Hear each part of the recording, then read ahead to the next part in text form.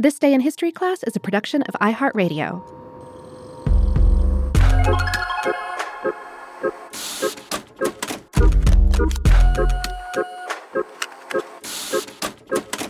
Hello, and welcome to This Day in History Class, a show that unmasks history one day at a time. I'm Gabe Luzier, and in this episode, we're exploring the history of the Lone Ranger, the masked rider of the plains who battled frontier injustice and helped define the Western genre.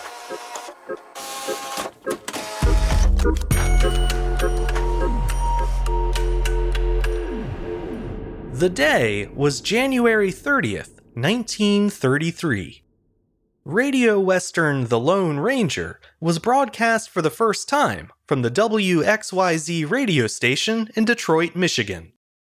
Stories of the legendary masked rider proved so popular with listeners that the show quickly expanded beyond the Detroit area, launching a national craze that lasted for the next 21 years. In the decades since his debut, the Lone Ranger has become one of the most recognizable heroes in American pop culture. Part of the radio show's enduring appeal stems from its rousing opening theme music, the William Tell Overture by Gioacchino Rossini. The WXYZ station happened to have a copy of that classic composition on hand, and its galloping tone made it an easy choice for an adventure show set in the American West. Of course, it also helped that the 1829 overture was firmly in the public domain and wouldn't cost anything to play. The lively fanfare was a fixture of the show from its very first episode, and today, more people connect the music to the Lone Ranger than to the opera it was originally written for. If you still can't place the tune, here's a sample from the show's opening.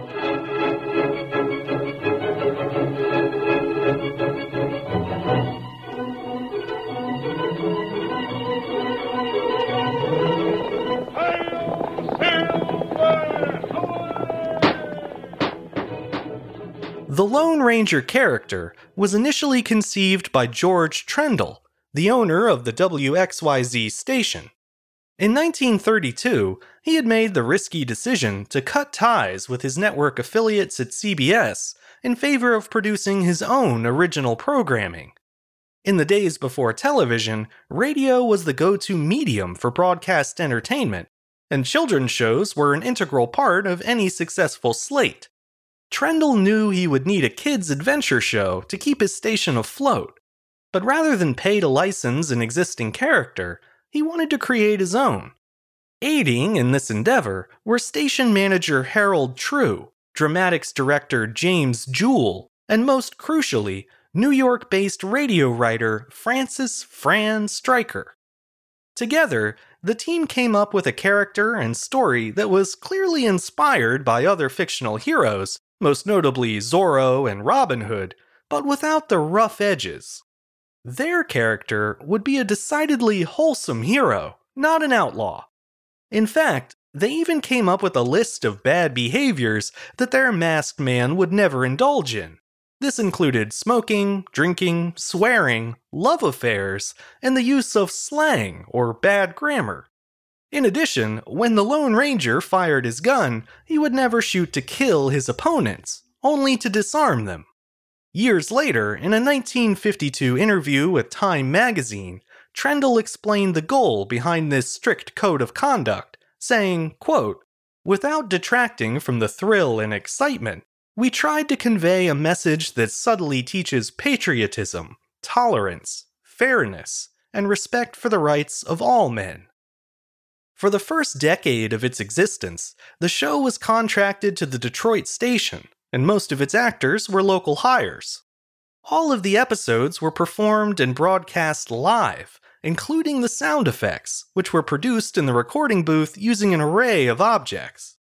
For instance, the galloping sounds of horse hooves was achieved by stamping rubber plungers into a trough of sand. And when a horse needed to run across a harder surface than sand, the sound team employed the tried and true method of tapping together two halves of a coconut. You've got two empty halves of coconut and you're banging them together. So? The main character's backstory was gradually fleshed out over the show's many years on the air, but a basic history was in place from the start. He was a former Texas Ranger, later named John Reed, who had struck out on his own as a solitary defender of truth and justice, hence his name, the Lone Ranger. However, not long after the show premiered, Fran Stryker and the other writers realized there was a downside to a hero who always worked alone. Namely, he had no one to talk to except for his trusty horse Silver, who of course could not talk back. This dilemma led to the introduction of the Ranger's Native American sidekick, Tonto, who made his first appearance on February 25, 1933. Played by actor John Todd, Tonto wasn't held to the same standards of grammar as the main character. Instead, he spoke in stilted English, played for comical effect, with no regard for authentic indigenous dialect. Much of his dialogue was limited to short, stereotypical phrases like "me go" and "you betch'em." Despite this insensitive ethnic portrayal, the character of Tonto was generally written as an intelligent, capable scout, the brains to the Ranger's brawn. He also solved the problem of the Lone Ranger constantly talking to his horse, so it's safe to say that without Tonto, the show wouldn't have lasted nearly as long as it did. The role of the Lone Ranger was played by multiple different actors over the course of the show's run. One of the most successful and long-lasting was Earl Grazer, who played the Ranger from April of 1933 until his untimely death in a car crash in 1941. To help preserve the mystique of the Lone Ranger, Grazer was required to keep his identity secret from the general public and wasn't allowed to play any other characters on radio. Although he didn't receive credit at the time, he still became one of the most famous voices in America. By 1939, more than 20 million people tuned into the show across the 150 stations that carried it nationwide. 3 new episodes aired every week on Monday, Wednesday, and Friday, and each show was performed 3 times so that it could be broadcast live in different time zones. By that point, the Ranger had become a cultural phenomenon, complete with marketing tie-ins and an ever-growing catalog of licensed products, including Lone Ranger costumes, guns, action figures, novelizations, and comic strips. Celebrities from Shirley Temple to Eleanor Roosevelt said it was their favorite program, and the Saturday Evening Post declared that the Ranger was, quote, the hero from whom all other heroes take fresh luster. In the end, the Lone Ranger radio show ran for 21 years and aired a total of 3,377 episodes.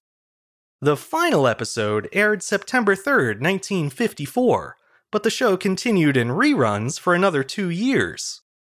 Many of the show's scripts were penned by original writer Fran Stryker, the man responsible for the creation of Tonto and the Ranger's signature catchphrase, "Hi-yo, Silver, away!"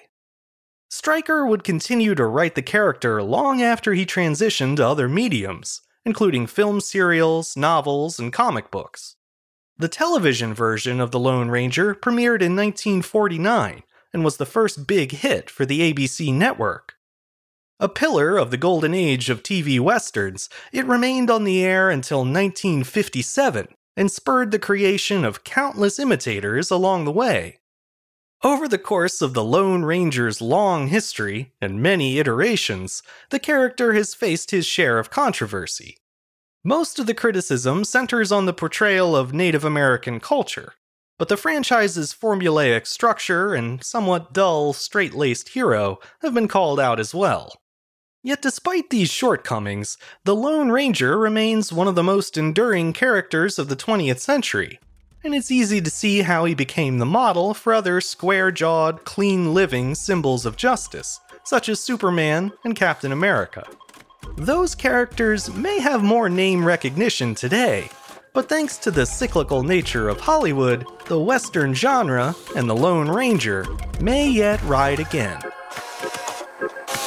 I'm Gabe Luzier, and hopefully you now know a little more about history today than you did yesterday. You can learn even more about history by following us on Twitter, Facebook, and Instagram at TDIHC Show. And if you have any comments or suggestions, you can always send them my way at thisday@iheartmedia.com.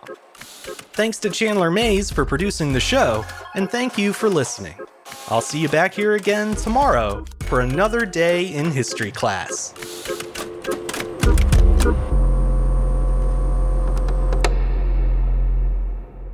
For more podcasts from iHeartRadio, visit the iHeartRadio app, Apple Podcasts, or wherever you listen to your favorite shows.